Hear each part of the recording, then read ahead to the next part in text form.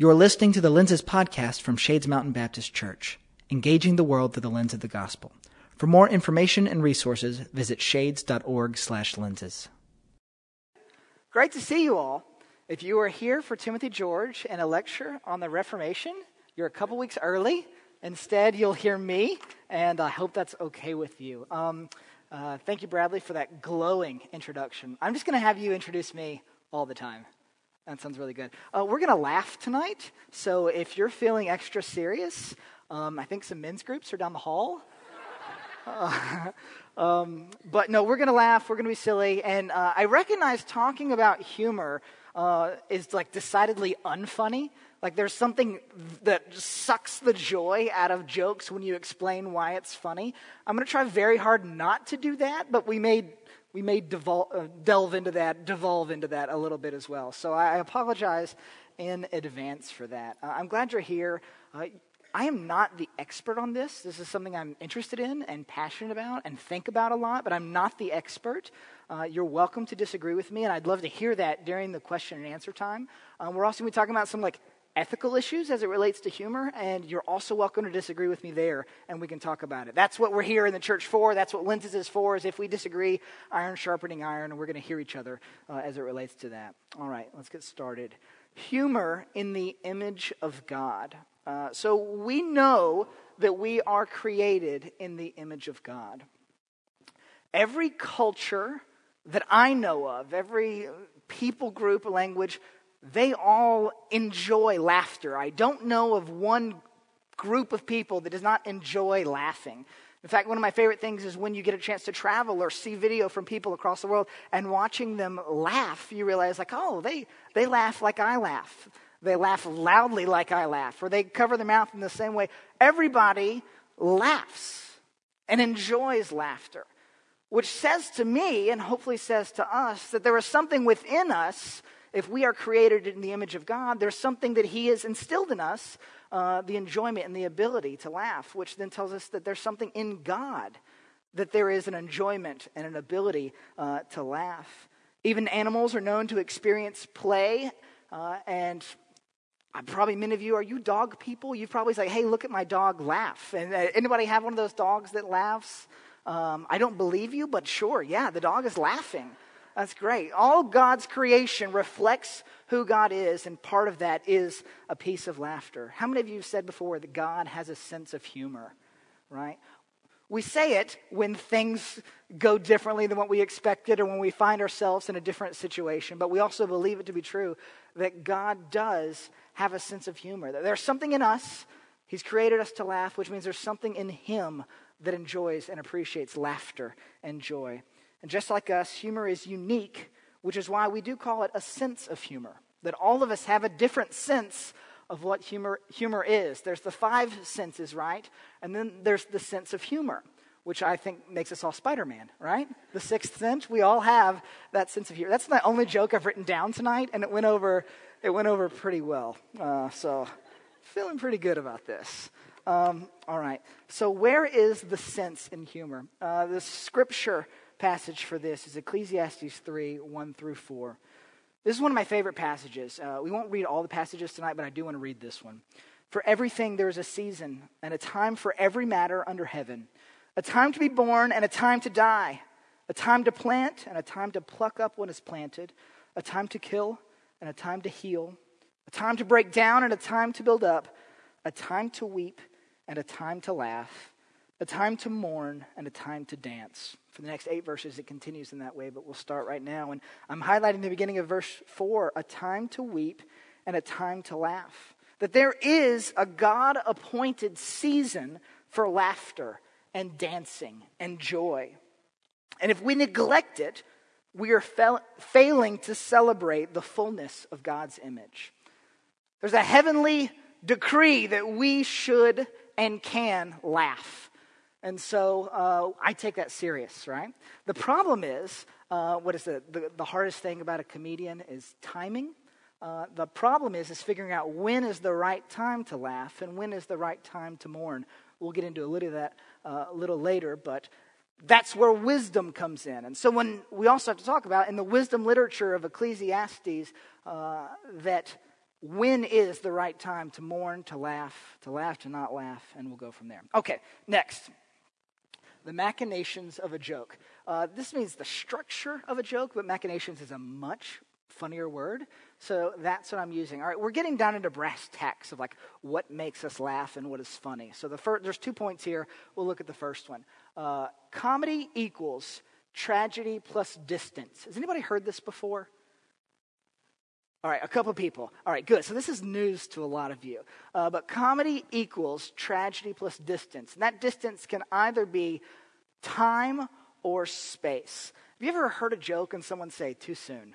It's too soon. That's this. That means we're still in tragedy and there's not enough distance. The idea being that what is funny is really stuff that's maybe dark, maybe painful, maybe hurtful, but that after enough distance, either enough time has passed or enough space, maybe we could laugh at things that are dark on the other side of the world because they don't affect us. Enough space of one kind, time has passed by, distance in some way makes it funny. So comedy equals tragedy plus distance. And tragedy can mean a number of things, and we'll explore those. The second machination of a joke is surprise.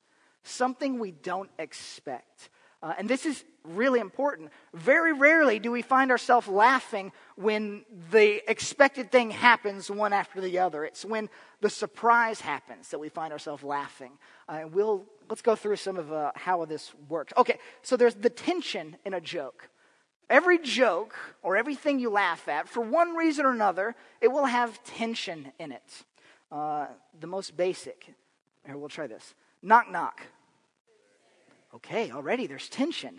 Somebody's behind that door, and I don't know who it is. Let's do it. We'll do a joke. I'll do it to you. Knock, knock. Interrupting preacher. All right, if you got your Bibles, get them out. So it's not a great joke, but it's a joke nonetheless. So there's the tension in that joke. Ideally, the more tension there is in a joke, the greater the laugh is going to be. Why did the chicken cross the road? I don't know, but I'm curious. There's tension there. What's on the other side that made this chicken cross the road? A priest, a rabbi, and a preacher walk into a bar. Already, right? There's tension there, and we want to know what happened. And the punchline will pay off in one way or the other with something ideally unexpected. And then, of course, physical comedy. Physical comedy, there's just... We'll watch a video in a second. You're going to see it. So a punchline is the release of the tension through a surprise. If you hear someone telling a joke, they build tension with storytelling, and then when they give a punchline, they release that tension, and that's when the audience knows to laugh. So this gets into a lot of theory about, all right, what is funnier and how to make it funnier. I've read some books. One of my favorite books, and it's one I'll recommend, and I'll say this again later. It's one I can recommend, but maybe not endorse. Steve Martin has a book on his years as a stand-up comedian called Born Standing Up.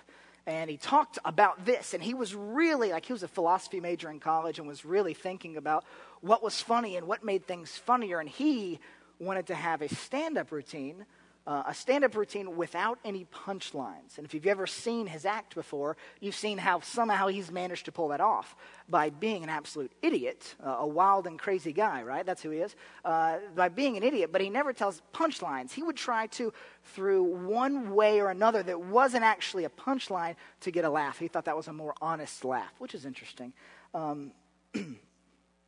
He also said that the best rooms for comedy were ones where you walk in and they're immediately uncomfortable.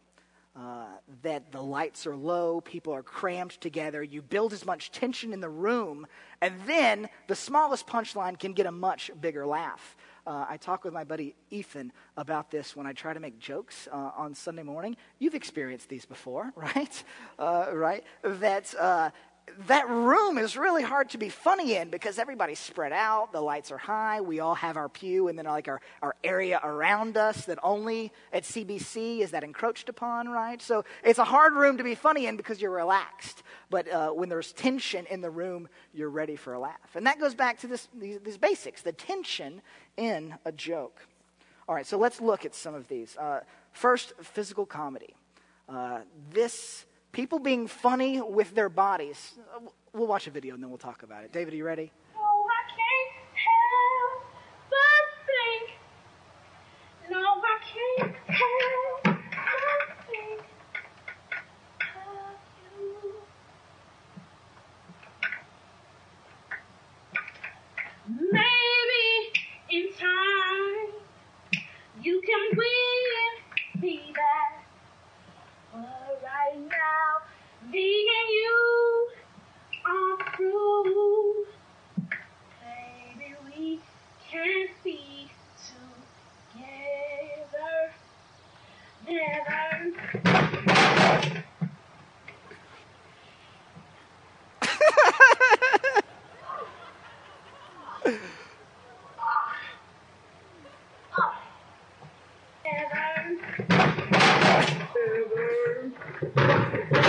David, we'll cut it right there. People falling over is funny.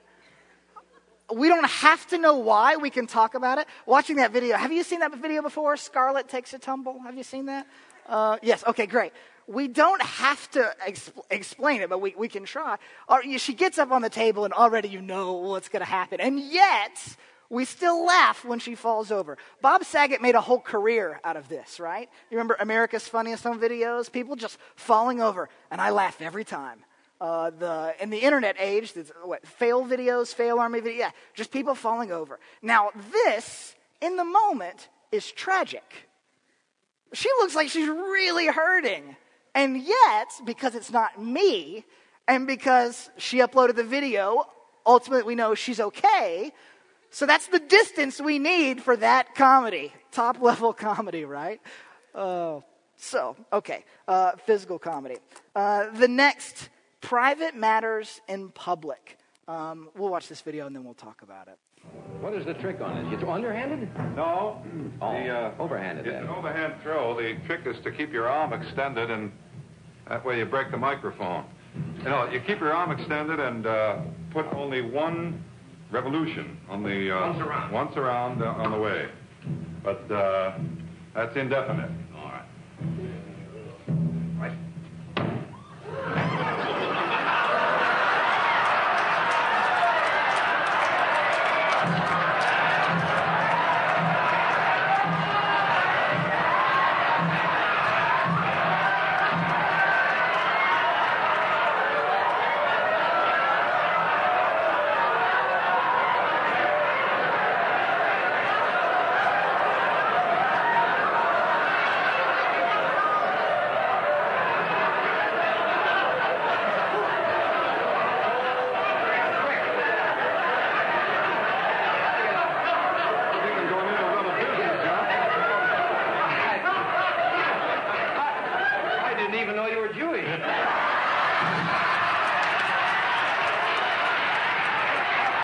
If you want to talk about timing, that, for young people, that was Jimmy Fallon's grandfather. That was Jimmy Fallon before it was Jimmy. That's Johnny Carson. You guys remember Johnny Carson? Oh, okay, good. That was for our senior saints. I wanted to grab something that was from your time, right? That nobody's better at timing than Johnny Carson. And that was him. Why is it funny? Well, a lot of reasons. Private matters made public, right? So the punchline, of course, I didn't even know you were Jewish. Sexual humor, potty humor, the stuff that anything related to our shame and our darkness brought to light, it's going to get a laugh. It's going to be surprising. Now, there's ways to use this well and ways to use this poorly, and that's kind of what we're talking about in a lot of ways. But this is the kind of stuff that comes out. A lot of shock comedians who maybe shock comedians or go blue, this is why they get a laugh, because they're talking about matters that are extremely private, and they put them in public, and the tension that automatically comes from those things being mentioned out loud elicits a laugh, especially if it's done in a funny way. And there's also things related to this a little darker. Depression, other kind of personal mental demons, or that kind of darkness. People can use those for laughter, bringing them to a light, and there's ways that we can laugh about that. There's ways that are both good and bad, healthy and unhealthy, that we can laugh about that. The next one, socially unacceptable behavior. We have a video for this one. This guy's mother-in-law comes to live with him. And she's been living there for about a week, and he comes home one day, she's laying on the floor, and he calls 911, and the ambulance comes and gets her, and they take her to the hospital, and he's out in the waiting room, and the doctor comes out after a while, and the doctor said, well, I got some good news and some bad news. I said, all right, well, give me the bad news first. He goes, all right, your mother-in-law is not going to die. He said, she's had a massive stroke. He said, in fact, she's probably going to live 20 or 30 more years. He said, the problem is this thing has rendered her unable to speak. He said, she just makes this horrible screeching noise like a parrot now.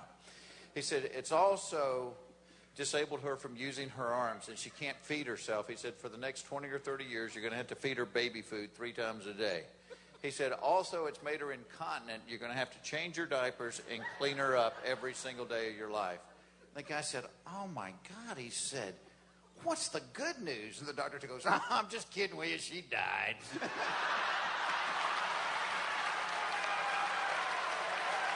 a good one. Great joke.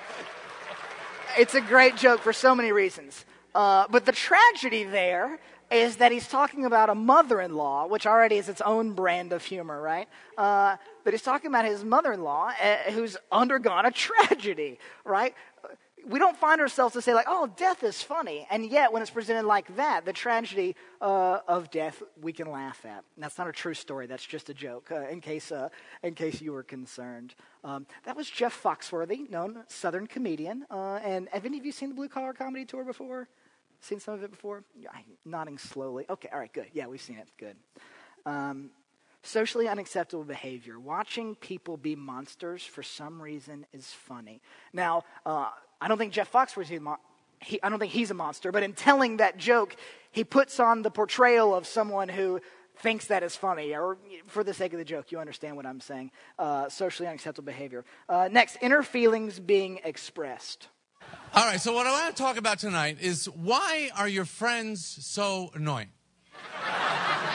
It doesn't make any sense. These are the people you have picked to be with. You're like these people, and yet everything that they do, you're never going to the right restaurant. You gotta go. It's so great restaurant. And I don't even like the great restaurants. I don't want to hear the specials. If they're special, put them on the menu. I don't want any auditioning foods. When they make the real show, then I will eat it.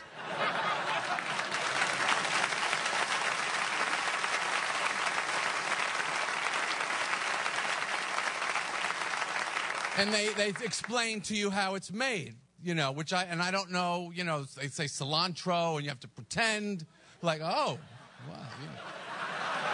Don't tell me how you made it. I can't cook. That's why I came in here, okay? I don't care how you make it. This meal takes 2.5 hours and your ass hurts by the end of it. It's not half as good as any Pop-Tart you ever had in your life anyway. The Pop-Tart, by the way, was a moment in time when they invented, and I think Tom Brokaw tonight is going to be talking about the baby boom, and I am of that era, and when I was about 8, they invented the Pop-Tart, the back of my head blew right off.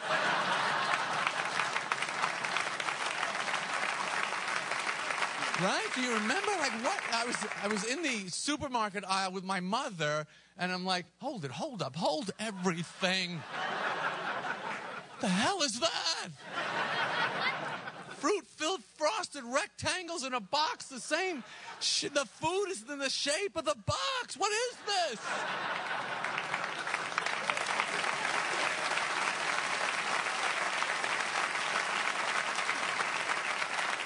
You open the box, they're not even in there. They're in packets. Remember the packets?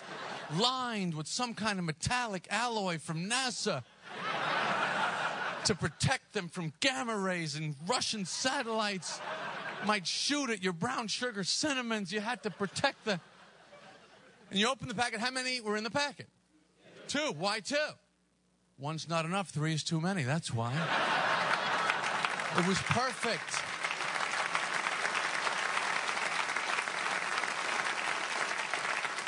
Perfect vision of the future from Kellogg's. 2 in each packet, 2 slots in the toaster. So you're 8 years old, and you're like, I can do this. The toaster companies are in on it, too. I never had that excitement at the Grace. I don't want to go to the restaurants my friends want me to go, and I don't want their phone. I stopped it in the video. I could have stopped it much sooner, but who doesn't want to come to church on Wednesday night and watch Seinfeld, right? That was Jerry Seinfeld. He had a television show in the 90s. I do recognize that there were 2 potential curse words in there, both of which are in the Bible, by the way, but we'll talk a little bit about that later. Inner feelings being expressed. 1, emotion is always funny, and emotion spelled out all the way, like him getting so excited about Pop-Tarts, it's going to be funny. In the same way that him getting so frustrated about the smallest things, funny. When we talk about improv next week, emotion is always going to be funny. And saying things that someone is thinking, particularly the way that Jerry Seinfeld does it, is always going to get a laugh. And there's one more, and this is absurdity. The absurd. So we'll watch this one.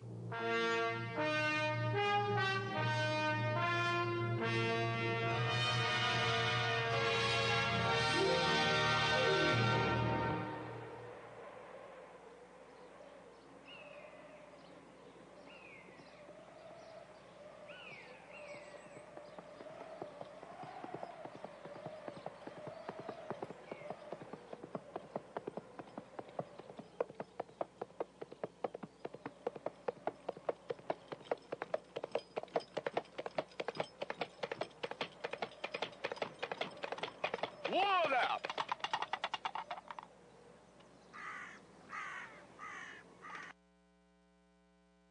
In the Holy Grail, that's the introduction to that, and it's just absurd. These guys, Monty Python, probably the best example of absurdity, ridiculousness of seeing people, particularly the British upper crust, act like morons is just funny.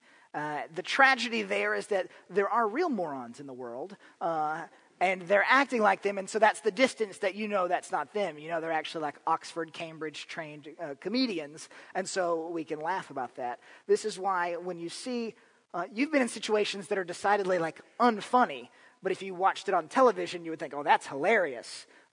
You've seen The Office, actually like being Jim at The Office would be miserable, but watching it with that safe distance, very, very funny and fun. The funniest thing of all, however, is truth.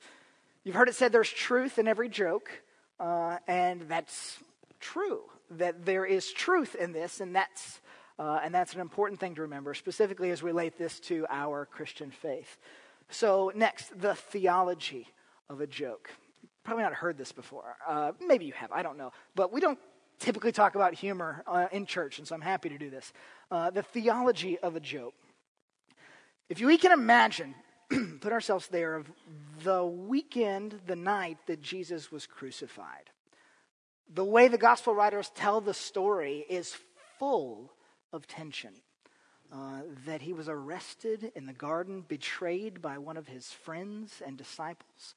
That the way they tell the story of this kangaroo court trial that convicts him, where ultimately we see the Pharisees saying, we have no king but Caesar, and having to betray their own faith in order to have Jesus murdered. Him being publicly mocked and ridiculed and tortured, having to carry his own cross to his execution, and then ultimately dying on the cross after being crucified. And not just that, but they're ramming spears into his sides to see if he's in fact dead. The tension is high, and there is absolutely nothing funny about the cross. It's tragic, and we should treat it that way. However, the empty tomb is hilarious. The empty tomb is the great holy punchline that was unexpected, and that in the midst of a tension, there's an aha moment, a surprise, where Jesus was not where we thought he was going to be. And as a result, he's risen from the dead, and he is resurrected. The laws of comedy right here are on full display, that we can officially call the resurrection the greatest joke ever told. Right? That God pulled a fast one on Satan. That we can now enjoy holy laughter. In the Greek Orthodox Church, they call it Rissus Paschalis, Easter laughter. That Easter Sunday morning should be a celebration of laughter, that Jesus was not where they left him. That on Sunday morning, when Peter, John, and the Marys found an empty tomb, the empty tomb is the holy punchline. Jesus should have been dead, but wasn't. This wasn't what anyone was expecting. This is why we as Christians can say from 1 Corinthians 15, verse 55, O death, where is your victory? O death, where is your sting? That we have to understand, I believe, and you may disagree with me, but I believe that we have to understand humor to have a greater understanding of the resurrection. Of that where we were in a tragic situation, now we can laugh about it. And have healthy laughter about it in the way that God has intended for us. Some other comparisons. In Greek literature, or historical literature, all the tragedies would end at a funeral. Best example, Romeo and Juliet, right? Everybody dies at the end. Everybody dies. But in comedies would always end at a wedding.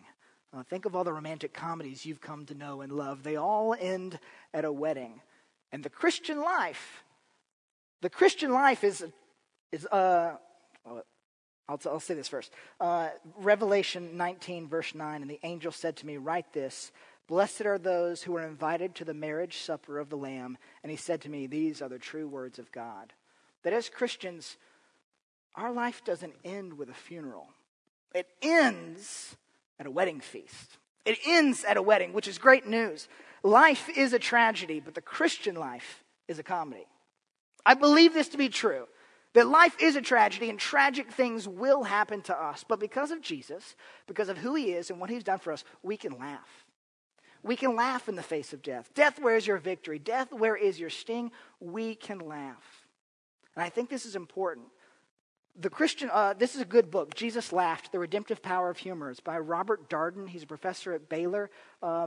If there's one resource I'd recommend, this would be the one to you. There's a lot of other funny things you can read, but this is the one talking about this specifically. It says, the redeemed should act more like it. That we as Christians, we can get worried about the world. We can get worried about what's going on, but instead we can laugh. We can laugh knowing that this pain is temporary and that we have a holy distance between us and tragedy. And that's good news. That's funny news. It's great news for us. So, how do we use laughter? What can we laugh at? The Bible talks about laughter in many different ways. There's going to be a bunch of different scriptures up here. I'll reference some of them. The first one, Proverbs 1:26. I also will laugh at your calamity. I will mock when terror strikes you. This is the bad kind of laughter. The Bible talks about laughter in two different ways, the bad kind and the good kind. In Habakkuk 1:9 and 10, the second part of that, verse 10, at kings they scoff and at rulers they laugh. Luke 6:20 to 26, and verse 25 it says, woe to you who laugh now, for you shall mourn and weep. In the Mark 15, this is the next one that tells the story of the guards, and when they had mocked him and stripped him of the purple cloak, him being Jesus. And then lastly, Ephesians chapter 5. You've probably heard this one before, verse 4. Let there be no filthiness, nor foolish talk, nor crude joking, which are out of place, but instead let there be thanksgiving. But there's two kinds of laughter. The bad kind. The bad kind of laughter is the kind that delights in sinfulness. The bad kind of laughter is the kind of mockery, of celebrating the folly of others. The bad kind of laughter is laughter that points at and puts down. As Christians, we cannot engage and should not engage in the bad kind of laughter, of crude joking, of mockery, of anything that puts other people down. And there's a lot of things that we can put into this box. Racism, sexism, any kind of ism that puts people down. Yes, while jokes may adhere to the rules of comedy and that there's words that end with a surprise and evoke naturally laughter out of us, we kind of have to work hard to suppress that, to not celebrate that, to not be a part of that. We like making other people laugh, but this is the bad kind of laughter. And yet, there's a good kind as well. What's the first story that comes to mind when you think about laughter in the Bible? Sarah. Yeah, Genesis chapter 18. She's 90 years old, and God says, you're gonna have a baby. And she laughs, because that's funny. Now, God gave her a baby, and through that fulfilled his covenant to Abraham, but she laughs. That's in verse 12. So Sarah laughed at herself, saying, am I worn out, and my Lord is old? Shall I have pleasure? Matthew chapter 7, verse 3. Why do you see the speck that is in your brother's eye, but do not notice the log that is in your own eye? This is a bit of exaggeration that Jesus uses to make a point. And it's good. And likely it would have been a joke that pulled out laughter. That you're looking for a speck in another person's eye. You got a log in your own eye. A surprise, a piece of humor, as it were. Psalm 30, verse 5. For his anger is but for a moment, and his favor is for a lifetime. Weeping may tarry for the night, but joy comes with the morning. And I think we can take joy and laughter and interchange those a little bit. But the Christian life, I think, should be one of laughter and mirth and merriment. But it is confusing. We're going to look at James. I'll say this now. The book of James confuses me. It doesn't seem like it fits in with it's the scripture, so I have to listen to it and sit under the word, as it were, but I get confused by it because in one way, James says, be wretched and mourn and weep. Let your laughter be turned to mourning and your joy to gloom. not a fun guy at parties, that James. That's verse 4 and 9. And yet, he's already said in chapter 1, verse 2, count it all joy, my brothers, when you meet trials of various kinds. He's kind of saying, I guess, if you're feeling good, you should stop and think about God. But if you're feeling bad, hey, you should stop and think about God. It's kind of one of those things. It's confusing, and so that's why we need wisdom. That's why we need wisdom to discern how all of this works. How do we use humor? I've got 4 points here, and then I have Jacob's tips and notes at the end. So, we're doing good on time. Great. How do we use humor? 1, humor, be inclusive. Humor is meant to draw people in. I don't know of anybody who's like, that guy was really funny. I didn't care for him. We are drawn to humor, and so we should use it to be inclusive.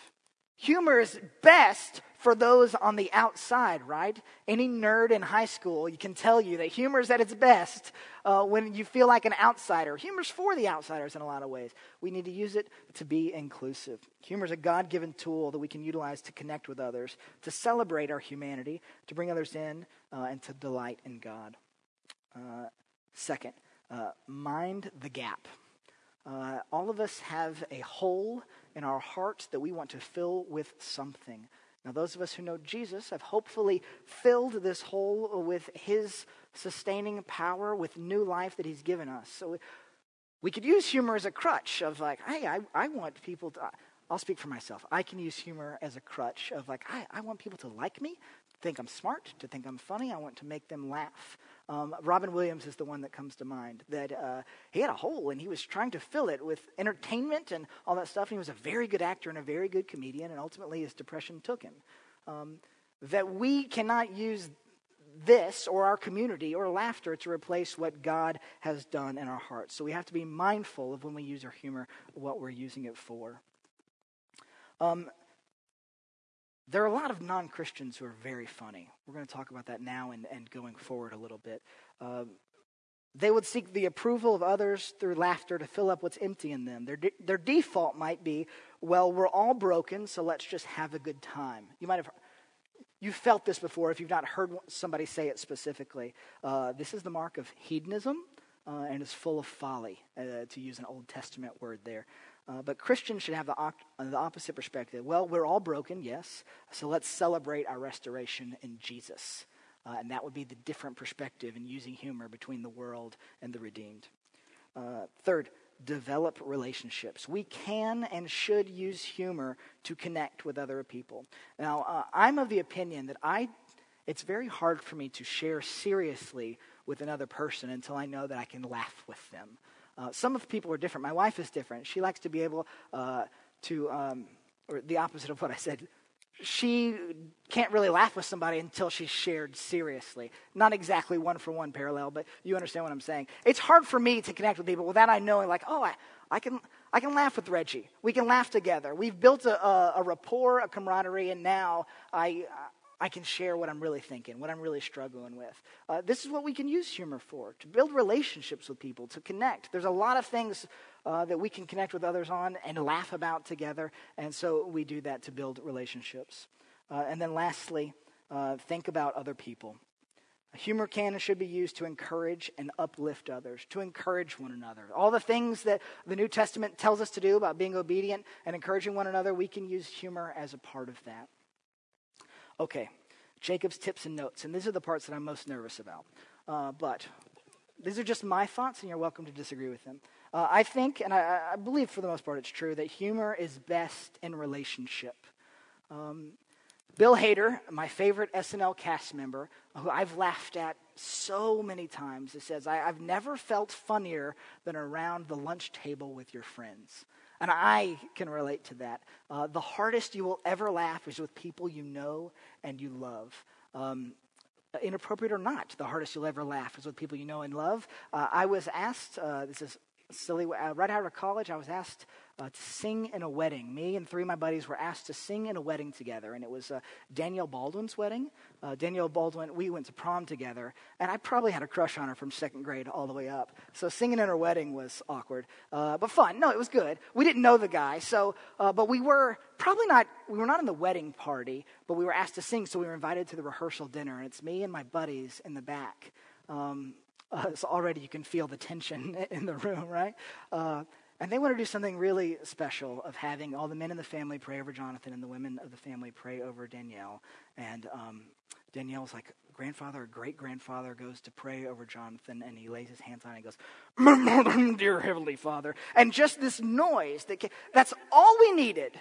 That's all we needed to laugh like idiots for 5, in the middle of one of the most serious moments in their life. And I'm with my buddies, and I had to get up and leave the room. Because it was borderline sinful, if not all the way sinful. But those guys, listening to them laugh and me laughing, it's the hardest I've ever laughed. I made myself sick. I was laughing so hard. We sang beautifully at their wedding, by the way. So all's well that ends well, I guess. But humor is best in relationship.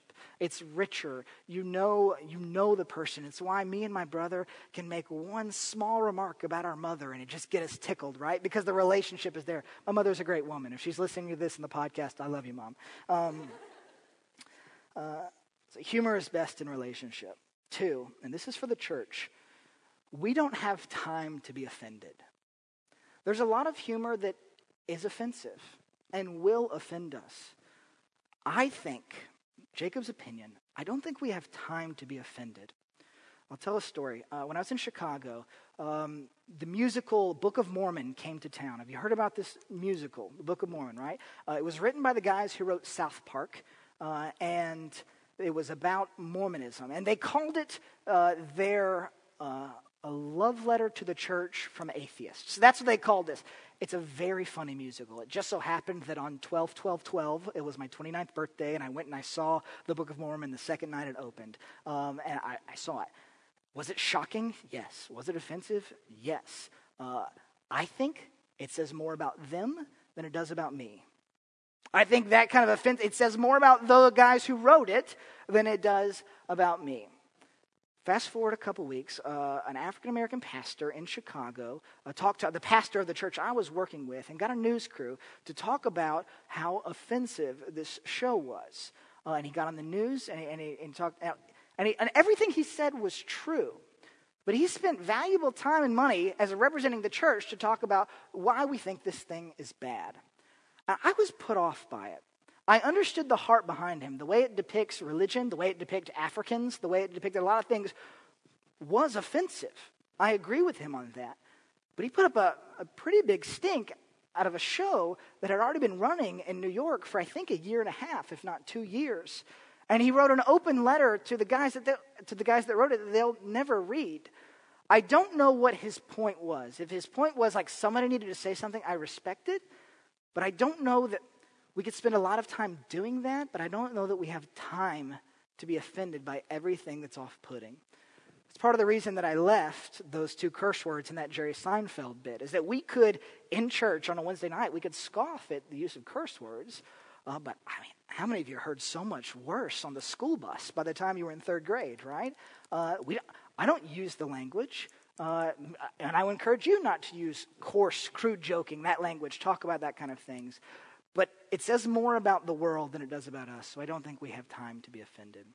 We can dialogue about this in the question portion if you'd like to. And the last one, common grace, is similar in that common grace is that God can demonstrate his truth to us through any mouthpiece, through any way. That that other people that may not know the Lord can also recognize truth, and if we believe that all truth is God's truth, then we can hear it. The best example of this is Louis C.K. He's a popular comedian. He's pretty coarse. He has a television show, but he also as a thinker, seems to understand life better than any public figure that's out there. One of the season 1 of his television show, he talks about raising his daughters, and the daughters get an argument about like, I want what she has. Well, that's not fair. She has more than I do. That's not fair. And he's trying to teach his daughter about what is and isn't fair. And he says to his daughter, the only reason you should be looking in your sister's bowl is to make sure she has enough. The only reason we should look in our neighbor's bowl is to make sure they have enough. And I thought, that's a picture of the gospel. I don't think he knows the Lord. I think he's probably unsaved from everything I can tell. But I tell you, his truth affected me in a way that points me to Jesus, points me to the truth of God. He was on Jay Leno's show before it went off, talking about being in an airplane and how everybody's complaining. He's like, we're flying through air in a metal bird and everybody's miserable. His punchline is, everything is awesome and we're all angry. It was what he was saying. Of this truth, like, just by living, he has seen that everybody is unhappy. And that's common grace. That's a recognition that, like, he's recognized the fallenness of humanity now. And we know that can be restored and redeemed through Jesus Christ. And so we find those moments and we wait for those moments and we point people to Jesus as a result. I think it's our duty, I think it's our obligation as a church to think about humor and to use humor, like we use everything, for God's glory. I think we got some time for some questions. Any questions to begin? Just raise your hand, I'll walk the mic. I've got one to get us started. Okay, buddy. You First off, Bradley, how'd it go? Was it terrible? Yeah, it was bad. It was bad? No, it was great. Bad. Thank you very much. It was really helpful. No, it isn't. It's all right. That's fine. I thought I was going to walk around more, but I was more relying on my notes than I needed to be. It's all right. Oh, shucks, next time. And speaking of next time, next week I'll be talking about improvisation. Go ahead. Good. You said briefly that you had a tagline that you use often. I can recommend it, but I can't endorse it. Yeah. Can you talk about that a little bit? Yeah, so I'll talk about this more next week. I perform improv with a group in town called Ugly Baby, and I've been with the group for a little while. I think it's the funniest people in the city. I love performing with them. I don't know how many of them are Christians, and so I don't know what they're going to say on stage. I know that if you come next Thursday night at 8 o'clock, if you come, which you're invited to, by the way, that you will laugh, but I don't know what they're going to say. So it's one of those things where I can say, I recommend it, it's good. I can't endorse it because I don't know what it's going to be. You've probably felt this way about a movie. Let's use a movie like Saving Private Ryan, for instance. All right, it was probably R-rated. I don't know for sure. Was it R-rated? Yeah, a lot of gore, right? If you want a fascinating movie about World War II and about war in general and all this stuff, the themes of that movie, like, I can really recommend it. It's hard to watch, and I maybe can't endorse it. That one I think I can endorse because it's so good and because Tom Hanks can do no wrong, right? You guys seen Sully? He's good. Anyway, but there's movies like this where you say, like, they talk about and they recommend things that are decidedly unchristian, and I may not be able to endorse the message of that, but I can tell you it is good. And so this is why when I talk about wisdom, that we have to be able ourselves to delineate what is good and what is not good, or maybe not healthy. And I'll go off on a tangent a little bit if you don't mind. That as adults we're able to do this. I remember being in high school and my youth minister doing the illustration about who your friends should be, and he stood up on top of a chair and he says, is it easier to pull someone up or pull them down? Well, the answer by the laws of gravity is it's easier to pull someone down. And that was really good for me when I was 14.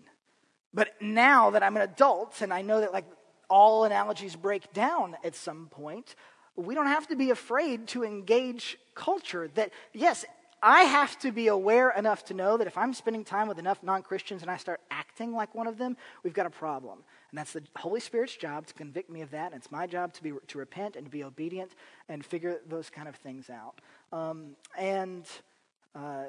but it's a more mature perspective, and this is where wisdom comes into play there. I lost my train of thought.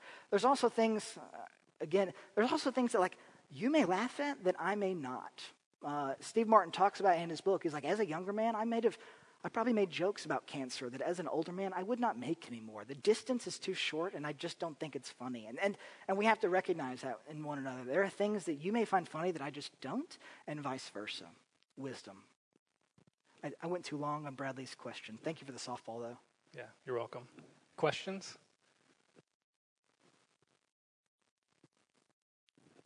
Where? This is called Jesus Laughed. I'm going to put this on our Lenses page, and it's by Robert Darden. He's a Christian. He's a professor at Baylor. I emailed him one time, and he responded right away, so he's a prompt guy. I like that. He actually has done a lot of work on gospel music. He's like the Billboard writer for gospel music, or he was 5 years ago when I bought the book. Robert Darden. He goes by Bob. It's fine. Go ahead. Questions? Anybody disagree with anything I said?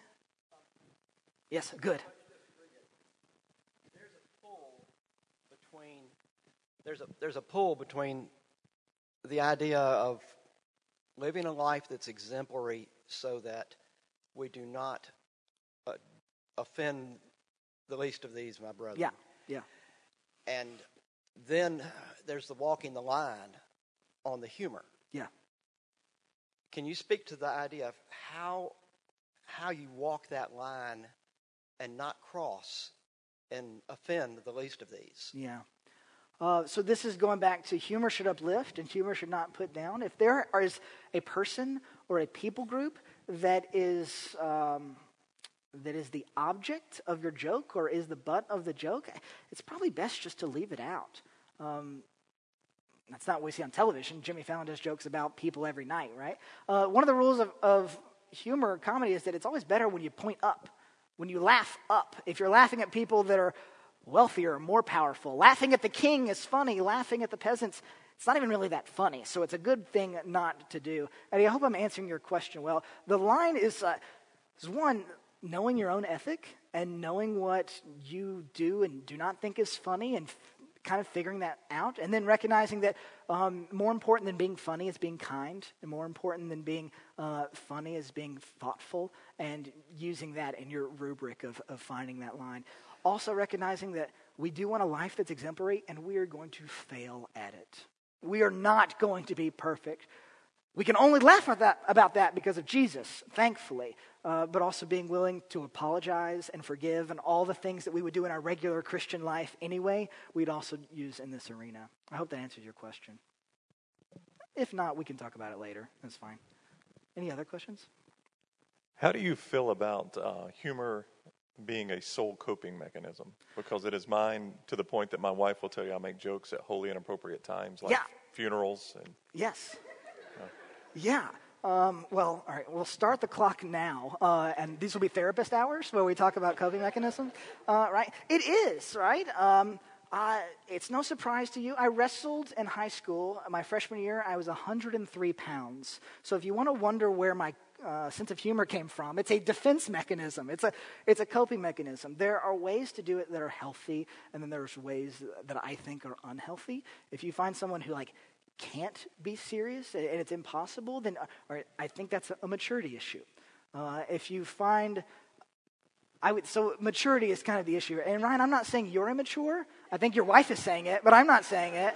No, and if it was your only coping mechanism, I think it would be a real problem.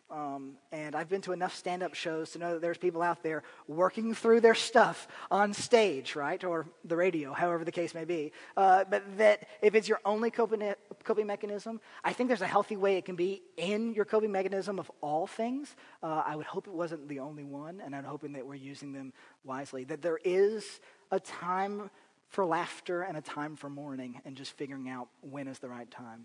I don't think I answered your question well, but it was too hard a question. I just single adult ministry. I don't know. I'm kidding. What else? Got one over here. Okay, yeah, over here. I agree with what you say about we don't have time to be offended. We can waste a lot of time, as you explained. But how can you express your concerns or disagreement without wasting time being offended, because sometimes you do kind of have to stand up for. Okay.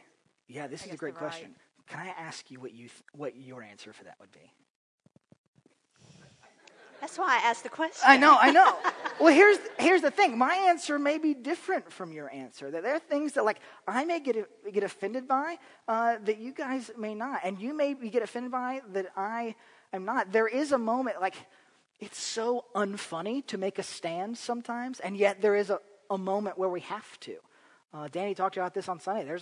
To stand in the gap. There's a moment where we kind of have to stand up and say, like, I'm not going to go along with this way. Now, ideally, hopefully, if we're in a relationship people we're laughing at, we steer it back to where we, I'll give an example. All right, this may be a good example. Chad Casaboom, who's not here tonight, he would make jokes to me incessantly about when are you guys going to have a baby?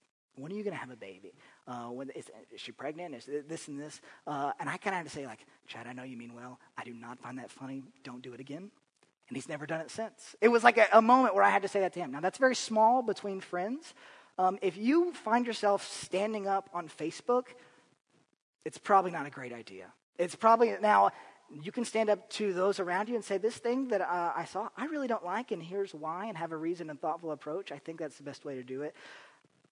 I don't think Facebook is the best way to do that kind of stuff, but that's just me because inevitably I'm not in a relationship with everybody that's going to see that. And if humor's used best in relationship, I don't know, I'm not saying that properly, but I think you understand what I'm trying to say.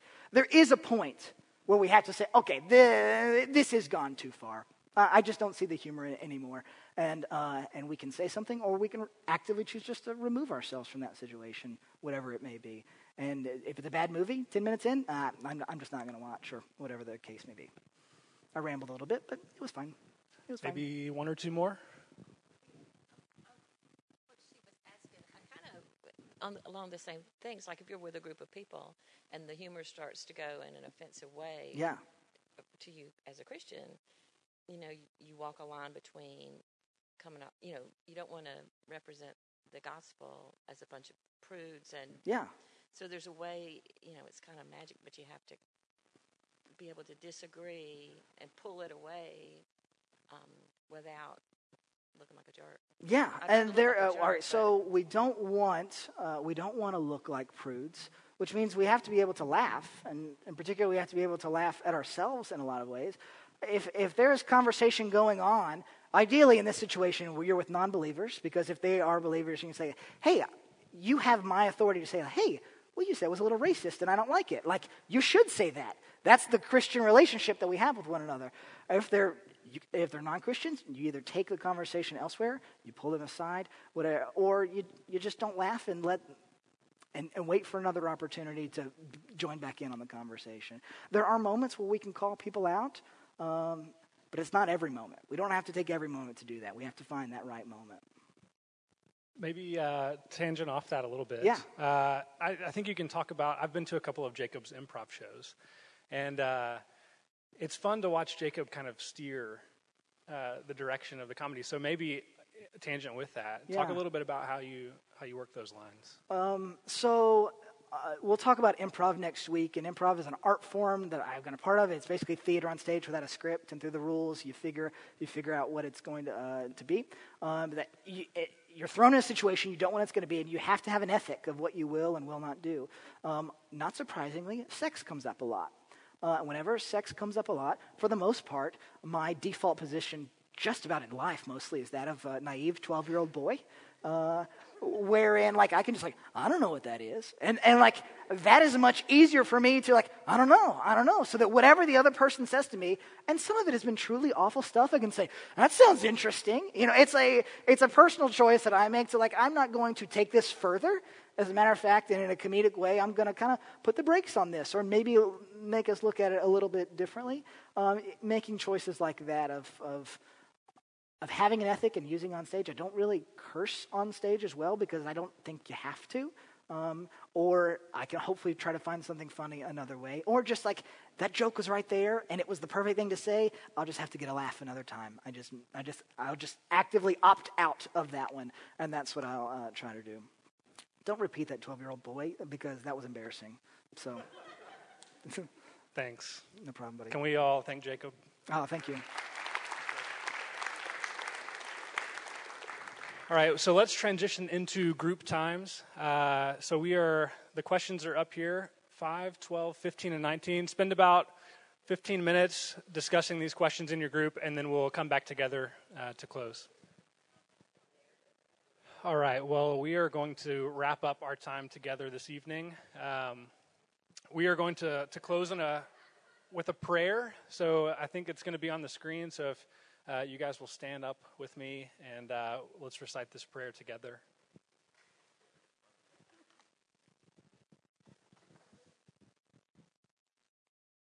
Heavenly Father,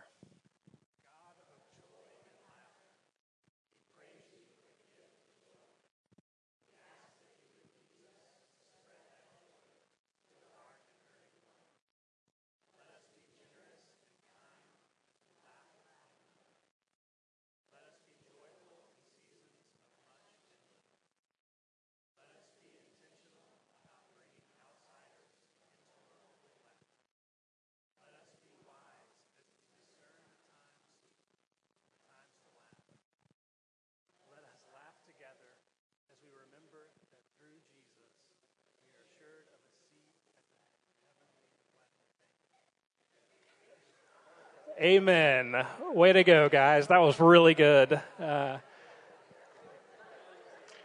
Next week, Jacob is talking about improv, so we hope that you'll join us next week. You guys have a good night.